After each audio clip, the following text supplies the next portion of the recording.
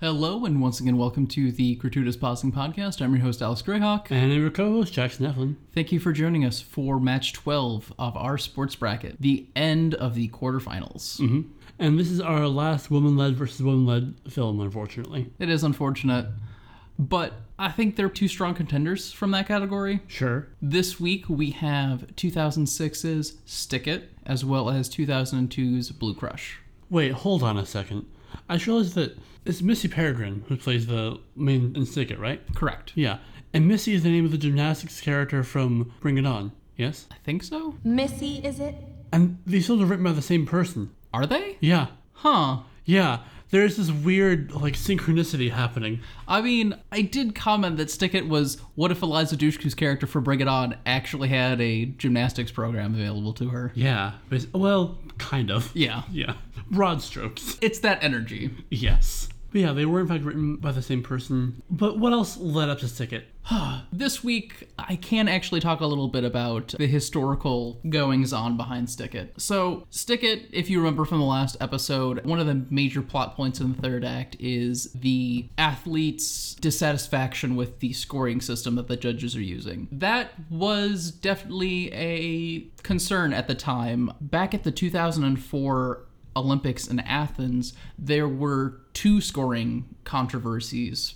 One with South Korean competitor Yang Tae-young. The judges misidentified some of the components of the routine, which led to a lower start score. Back then, how the scores work, the start score is effectively what score you would get if you performed the routine perfectly. So not every routine had the ability to become a perfect 10. So that effectively led to some docking of points before he even performed because they didn't have the right routine identified. There was also another controversy after Alexei Nimov's routine. Audience reaction to the scoring of the judges was so profound that it halted competition for 15 minutes. Wow. So after that, the FIG, which is the international organization that governs gymnastics, changes their scoring code. Since 2006, a perfect 10 doesn't actually exist in international Olympics anymore. It's a combination of two scores. Your first score is your difficulty score, which is a lot like the start score from the previous iteration.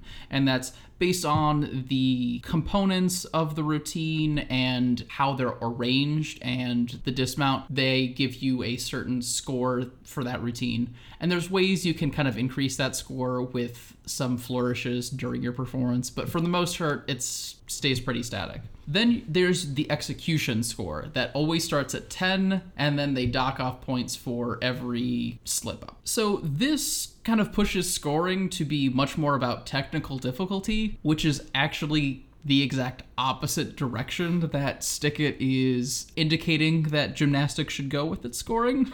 And Stick It isn't the only one making those sorts of criticisms. There have been a lot of criticisms from athletes, coaches that say that this scoring system is not great. It undervalues the artistry and emotional reaction of the audience. It puts a larger emphasis on difficult routines, specifically to bring up that difficulty score. And some people argue that that encourages athletes to push too hard beyond what they're capable of and leads to injuries. It's also going to severely limit creativity and creative expression. Mm-hmm.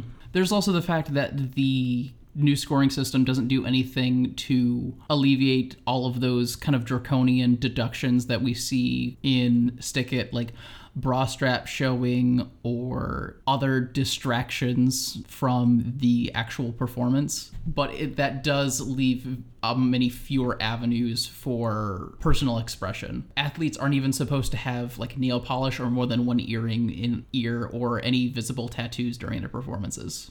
Huh. Yeah, all of those count as distraction deductions. Cool. Cool. Yeah. While I was doing my research, a lot of the information out there is chalking this up to, they want them to focus on the content of the routine, not the performer, and that's why they're called distraction deductions. Mm-hmm. But it's very difficult for me to read that as anything other than puritanical bullshit and policing women's bodies. Oh, for sure. I mean, admittedly, the more expression you get into, the closer it gets to something more like dance or ballet. But I think that sounds fascinating, honestly. I definitely think that there is room for subjective scoring based on like artistic merit for gymnastics and other sports as well that have it. I mean, that's a lot of what goes on in figure skating, and there are also problems with how figure skating is scored. But anyway, why don't we go ahead and get into the content of the film? Right. So the first time watching through, it felt like the we should change how the judging works thing kind of came out of nowhere. But now that I knew where it was going, I could see how those seeds were being planted through the film. Oh yeah, like they plant them right before the diner scene, which is way in the first act. There's nothing fair about a girl landing a double pike and losing a 10th because her toes were pointed. Nothing fair about judges who don't have instant replay and they're looking for perfection. Can you imagine football without instant replay? Oh, what about the rules? Mayhem. What, the code of point? Yeah, I mean, it makes conventionality good and innovation bad. Right. But I didn't pick up on it that first time, so it didn't feel cohesive. But now I can see the inner workings. And I'm like, yes, it all flows very well. So the first act is mostly, setting things up. The second act is kind of Haley trying to lone wolf it and seeing in a lot of different avenues how lone wolfing it does not work. And so then she kind of pivots from that to this more collectivist approach. And so it's a really thorough examination of where this change has to come from. Mm-hmm. I will say on a second watch through, this first act is much stronger when you know where the film is going. Mm-hmm. There are still some parts that I really don't like. I don't like the cold open with the skate scene where we have like no context for what's going on. I think there's actually a way that you can fix both. Okay, sure. Because I don't want to necessarily remove the skate scene entirely because there's some really great stunt work going on there. Oh, for sure. But if we did it via flashback, like we started off with Haley in court, or like first showing up to VGA and it's like... Now I know what you're thinking. How did this happen? Well, it's a long story. And do that all via flashback with her narration, which we already have some of during those opening scenes. This isn't the first time I've made out with law enforcement. We've kind of had this ongoing flirtation. It totally fits the aesthetic. The stylizing? Yeah, the style of this film. And I think it gives us that context a little bit earlier and would improve the first act. Yeah, it doesn't particularly bother me because we have this incredible breakneck speed that gets us through those scenes, and also I kind of appreciate how the music that the film uses maybe isn't actually cool in the present day, but it was really sure that it was cool back then, and it believes it so strong that I'm kind of going along with it in spite of myself. I mean, I still really love this music, but I also know the type of person I am. It's no Old Town Road. Wow, I'm dating this podcast. At least you're not having a flirtation with law enforcement like Haley is in her opening monologue. Mm-hmm. Yeah. Also, a part of that opening monologue that does not work is that Haley is in this large hood, so we can't see who she is, which is just for the benefit of the audience. I don't think anybody in that scene would have cared if they knew that she's a woman. Like, yeah. It wouldn't be like... Dost thou not know the prophecy? No living man may hinder me. But no living man am I. You look upon a woman. A woman? 'Tis Lord Theoden's niece. One more thing I like about that first scene, the conflict of that scene is that Haley and her friends want to skate here, some other guys want to skate there, they're having a competition to see who gets to skate there, and so the crux of the narrative is there's limited space, and also the boys are filming this, specifically saying the camera wants blood or whatever, which primes us for a narrative world of competition, limited space within the competition, and an audience who doesn't necessarily care about how much danger the performers are in. Mm-hmm. I'm always really into things where the film sets up conflicts subtly in advance. So, yeah, good job, film. One minor thing that I do appreciate in the first act is how understanding the social worker is. We don't always get great portrayals of just how much social workers care in things. There's the overworked bureaucrat or the person who doesn't care about your problems. So it's always nice to see like an actual good portrayal of a social worker. Oh, for sure. They are severely underworked and deserve a lot more funding and resources. Yeah. One last thing I want to talk about in that first act is the fight between Haley and her father as she's like picking her stuff up to get sent to VGA. Oh boy, yeah. It's hits so much harder when you know all the background information about why Haley walked away from Worlds and what's going on with her family and why they are broken and dysfunctional. Mm-hmm. there's just this huge difference of first time watch throughs like, oh, she's just being a shitty teenager, what have you. But on the second watch through, after you know Haley's background information, it's all completely justified on Haley's end, and I don't really think there's any good way to fix that scene, unfortunately. This is better on a second watch. Yeah. I'm not sure if everything is justified, but it's all understandable. Yes. That line He used to be a good dad. is so much more powerful on a second watch through. Right. And again, that scene sets us up for Haley wanting a better dad, who is, of course, Jeff Bridges. We work with what we have. At one point, Joanne is telling Haley she sucks, and Haley says, Right. Yeah, I sucked my way to Worlds. which also has some context once we know everything in her backstory. Yeah. For those who don't remember or who haven't watched it recently, Haley's mom was having an affair with her coach. And that broke apart her parents' marriage. Yep. And Yeah. There's a very seedy underbelly to this movie and the infrastructure of gymnastics. Mm-hmm. Which also, saves that line from being kind of like, Yeah. without the context. Yeah. So now that we've talked about all the setup and getting Haley over to VGA, when Haley first shows up, she shows up to the old gym and nobody's there. It's completely empty. So she heads over to the new facility and the aesthetic is night and day. And I like that in these scenes in the gym, the saturation is bumped up and Vickerman is wearing a red shirt to the point where he blends into the background of the gym. It's hard to separate him visually. Like, we prided the film on its cinematography earlier, and on a second watch, I'm just picking up so many more things. It is so constant throughout the film that they were just playing with their set and their art direction and their cinematography, and it's all very interesting. There's a lot of very strong geometry in this, a lot of very good placement, a lot of things that are maybe not super noticeable on the first watch, but really bump up the film's quality to the point where I'm really surprised it was made on a fairly small budget. I mean, 20 million is, it's not like Paranormal Activity, small budget, but... One other thing in the first early scenes at VGA, so Haley is goofing off and she's told to perform a routine and she just shoves it off, backtalks Vickerman, and he has Ivan grab her and take her to the old gym for a heart. And the goon carrying her over the shoulder, they take her to this old abandoned gym. It's straight out of a mob movie, and it's just really interesting. Yeah, it adds to the sort of weird, kooky atmosphere of the cutthroatness of gymnastics, which I'm into, and it makes Vickerman a lot more sinister. And as he defrosts over the film, it makes that more obvious, I guess. While we're talking about Vickerman, early on in the film, in fact, just before the diner scene, he's talking about the motto that they have at the gym, and it's, What are we about? Clean, safe routine, guaranteed to stick. that line does so much work.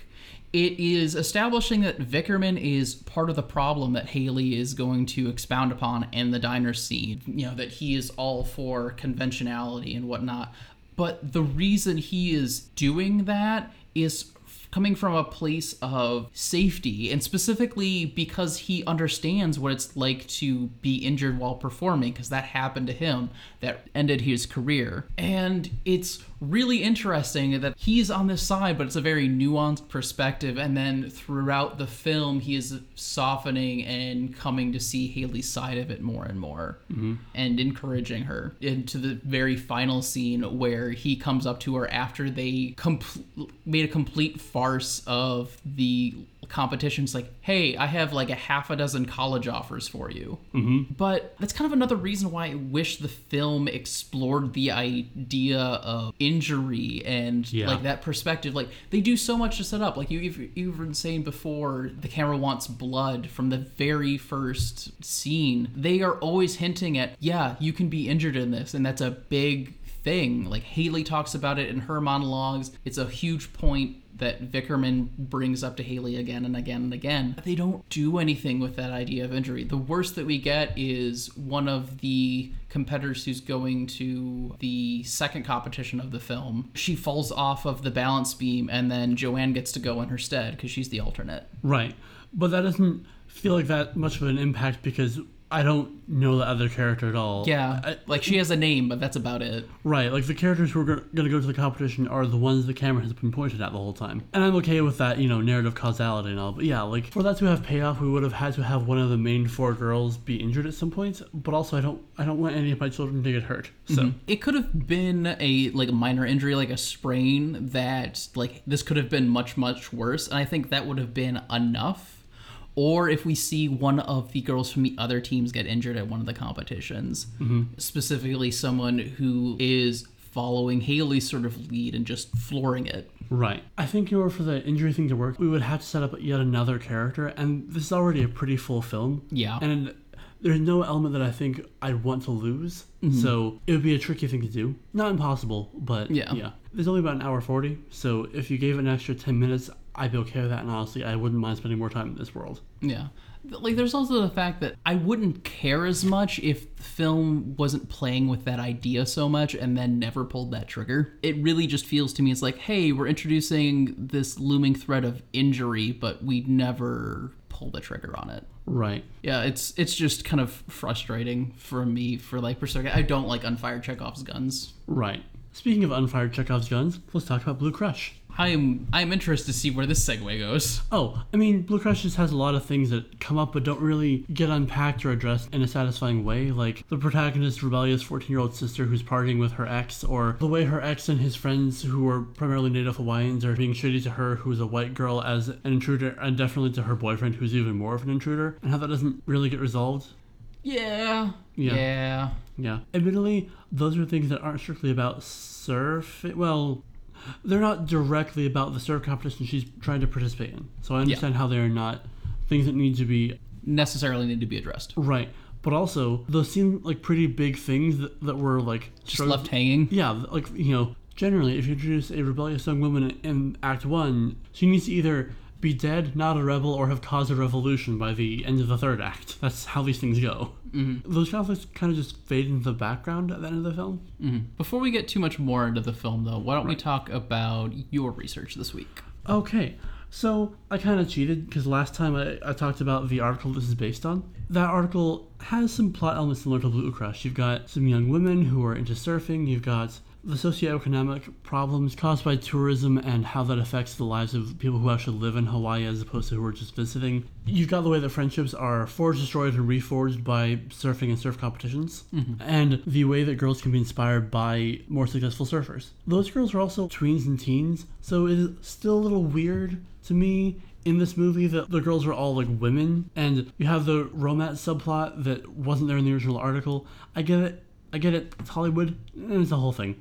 So that I'm not just repeating myself, I want to talk a little bit about the history of surfing. Pre-colonization of Hawaii, it was a cultural activity that had some spiritual significance. However, it was of course suppressed when Hawaii was colonized, a thing that Native Hawaiians made that white people didn't make, so clearly it had to go.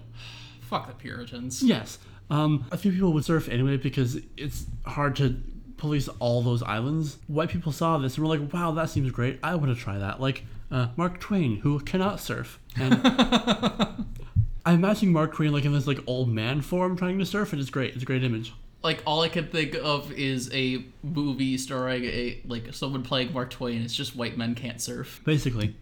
Jack London's article, The Royal Sport, from 1911, did a lot to popularize surfing as a thing, where he talks about surfing is basically conquering the elements. But also, there's a paragraph where he talks about how impressed he is that this guy he sees surfing can surf, and how if Tristram of Tristan and Isolde could surf, he wouldn't have drowned, which is a weird pull. People are just in a quiet room not thinking, and Jack London just bursts in like, Tristram can't surf! Anyway, yeah, the article's kind of wild. A bunch of, adventurer surfers and Native Hawaiian surfers popularized the sport, and that led to it being a big part of the tourism of Hawaii. However, tourism of Hawaii is a big problem for a lot of people and animals who lived in Hawaii before tourism became a thing. Like 60% of the species of Hawaii are endangered. A lot of indigenous culture is being marginalized and wiped out because of how much the tourist industry is doing stuff. So it leaves an unpleasant taste in my mouth to look at the way the film approaches some of these issues, but I won't get into that just yet. This does inform a unfired gun in the film because Emery's ex is a Hawaiian man, and there's a bit where he or one of his friends, it's kind of hard to tell because the way the camera's working, mentions, We grew here, guys. You flew here. when he's yelling at Emery's new boyfriend for surfing in a spot that's kind of not traditionally a tourist spot. I am into a film exploring the relationship between tourism and surfing and race as a sports movie. That could be really fun. But Emery is a white lady, and the centering of a white lady in this conflict is not the greatest thing. I do want to talk about another kind of big thing regarding Anne-Marie and some of the more difficult topics to cover. Anne-Marie and her PTSD. Yeah. I actually, for the most part, find the portrayal of how that all functions actually pretty solid and not doing a shitty job of denigrating her for having the PTSD. Yeah. The only issues I have with it are the fact that they force her to get to a better place with it during her surf competition. I really wish that they would have done that before. That could have been a really good second act arc. Especially since it leads to some really rough waves during the competition, and my notes literally say, let's try and drown this woman again. That's a great idea, movie. Yeah, that's also part of the problem I have with the film is that Anne-Marie doesn't often demonstrate all that much surfing acumen, especially early in the film. It's not that she's hard to root for, but not a lot has shown me that the PTSD is holding her back. It seems to be she's just not that good of a surfer almost. Most of our information about how skilled Anne-Marie is as a surfer comes from Eden talking her up, as opposed to her actually demonstrating any acumen for surfing. I mean, there's that one home video from a young surf competition that we see of her. But yeah, for the most part, she keeps choking when it comes to grabbing those waves due to her anxiety and her PTSD. And she's training a little bit, but I don't think the film does enough. Right. We almost need to have had that event happen at the start of the film. Show her as a skilled surfer, have the thing that caused her PTSD happen, and then cut to, X years later or whatever. What actually would have been great is to open it up with a dream sequences of her at that competition, going through that, waking up in a cold sweat, and then going and starting her workout routine. Yeah. That would have been yes, I've been through this experience. Yes, it still haunts me, but I'm still going to do this. And I think that would have been a great way to set up Anne-Marie. Yeah, I am willing to forgive a film for having to do the whole informed thing for a character. It does make the film weaker overall, especially in comparison to Stick It, where we see Haley doing a lot of tricks and stunts really early in the film in various different forms of sport. Also, thinking about it now, with the way this film has these very dynamic colors during some scenes, like we talked about it last time, it looks like a music video from the early 1990s. I would have loved to see a dream sequence from them. That sounds cool. Yeah. And again, to compare it to Stick It, I love how Stick It got really stylized when we had Haley's dream sequences that helped put us in her head really thoroughly. Especially if the dream sequences were super colorful in Blue Crush in comparison to the kind of drabness of the lives of these characters who were socioeconomically depressed. That would have been really effective. Yeah. I was going to say that some of the problems of Blue Crush, some of the cinematography, etc., comes from it just not having as much funding in comparison to Stick It, which generally looks better. But Blue Crush was made with $5 million more than Stick It. They had the funding, which suggests to me that they just didn't have the same creative drive. It just wasn't there. I will say I'm sure part of that is also the financial strain of shooting on location, because they had to shoot all over Hawaii, whereas a lot of Stick It can be filmed on built sets and whatnot. That's true. I'll give them that. But yeah, the films are over only 4 years apart, so inflation is not going to have that big of a thing. Sure. So I will say that Blue Crush is probably less funded in general due to having to shoot on location. But no, there are definitely scenes where they go all out on the cinematography. Those are usually the surfing scenes. But there's so many other parts of the film that are just uninteresting and boring, both from a plot perspective wise. I don't care about this romance, and also just from a visual perspective. A lot of the scenes, especially the romance scenes, look like any given episode of a TV show. Yeah, they look like something you'd see on the CW. Yeah, at the time, not now. Yes. Yeah. I'm not even sure if it was called the CW at the time. I don't think it was. There is a part of me that cares about the romance plot in that it is a woman with severe PTSD having to confront that PTSD in order to win the surf competition, but also her realizing, oh wait, I don't have to. I could just marry Matt and go off with him and never have to do this again and not have to deal with this. And I totally get and totally understand and totally forgive someone who's dealing with PTSD wanting to just have an easy out and not have to. And like just not have to heal because healing hurts and sucks. I get that and I'm not opposed to it, but I think the film doesn't play that up as much as it could have. It plays it up as kind of her running away from her, I guess, God-given mission to surf. I believe that God made me for a purpose. For surfing. Wasting her natural talent. Yeah, I guess it is a feminist stance to say that you're wasting your talent if you choose a man over your own ambitions. Whatever. There's also the fact that in Stick It, Haley has a pretty similar situation. She has been incredibly hurt by gymnastics. Gymnastics literally tore her family apart. And to a certain extent, it definitely feels like Haley blames herself for that because she was pursuing gymnastics to such an elite degree. And she also gets you get a clean slate. You can just walk away from this after Vickerman writes that letter of recommendation and pays off her the damages that she caused. She can walk away. She comes back. So she has a very similar arc, and it does not necessitate a romance. In fact, that was one of Missy Peregrine's reasons for taking that role, is because it wasn't about a boy or looking good. It was, I'm learning about who I am and not being sorry for it. It's really a pity, because I think if Blue Crush took out that whole romance thing, which admittedly is a big part of the narrative, it would be entirely focused on Anne-Marie and Eden, who have a very interesting relationship, and I would love to see that unpacked with all the time it needs to. Just thinking that one bit where Eden talks about how he's talking all that trash and how you would be number one. I was so pissed at you because I knew you would be.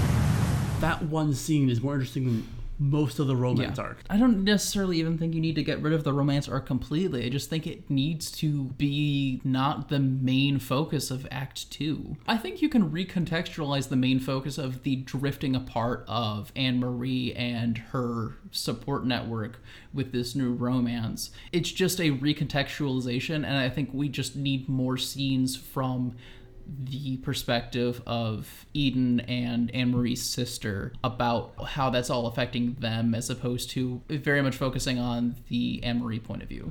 Yes. If we had a scene towards the beginning that established kind of who does what tasks in the house, and then we had a scene while Anne-Marie is having this fling where that task isn't happening, that would be super easy to do visually. And it also would have worked well if you just slow down the romance. Like Anne-Marie and Warren from Legally Blonde. Yeah. Whatever his name is, I don't care enough. Matt, Tom, Hugh. He seems like a Hugh. Yeah, like they are going at it almost after one night. Yeah. No one does that. I mean, it happens. I'm not going to say it doesn't happen, but doing a more slow build-up after a few surfing lesson sessions, because I really love those surfing sessions. Yeah, they're great, and they have more Fights on Love, who's great. He plays Leslie? Yeah, he plays Leslie. Yeah, I love Leslie. He's great. I also really love that they are pairing Leslie with Anne-Marie's sister, Penny, so you have this very larger-than-life, boisterous black man with this, like, small white girl who is teaching him how to surf. Who is about as close as you can get to that small girl from Kick-Ass, while still, being in this universe. Yeah.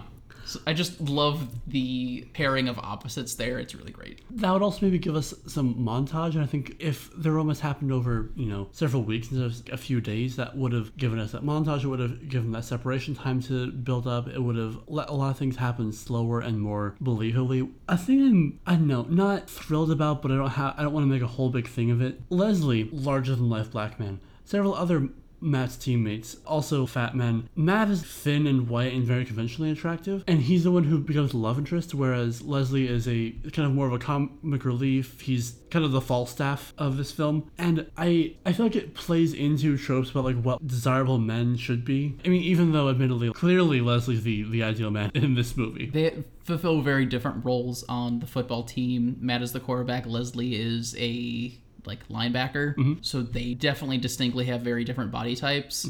I think it would have helped because we see some of the player wives and fiancés and girlfriends, like we get the whole mean girl thing. And oh my god, did you guys check out that dress? Hello. God, where did she think she was going anyway? with a prom. We've already talked about how that's real crappy, but having it so that Leslie has a significant other who's there, which I don't believe is established, I think would have helped in that respect. Oh, for sure, yeah. Honestly, it would not be at all hard to just have 1 or 2 scenes where he just is sitting with the same woman and we can assume that that's his like wife or girlfriend or partner.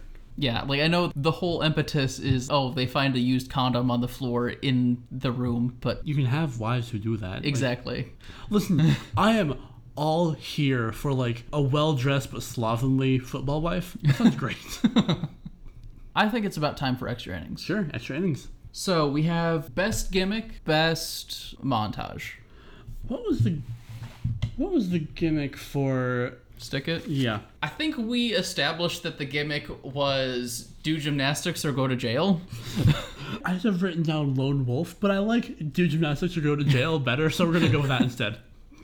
And I think we established that the training gimmick from Blue Crush was being weighed down with rocks and all the people running across the ocean floor. Yeah.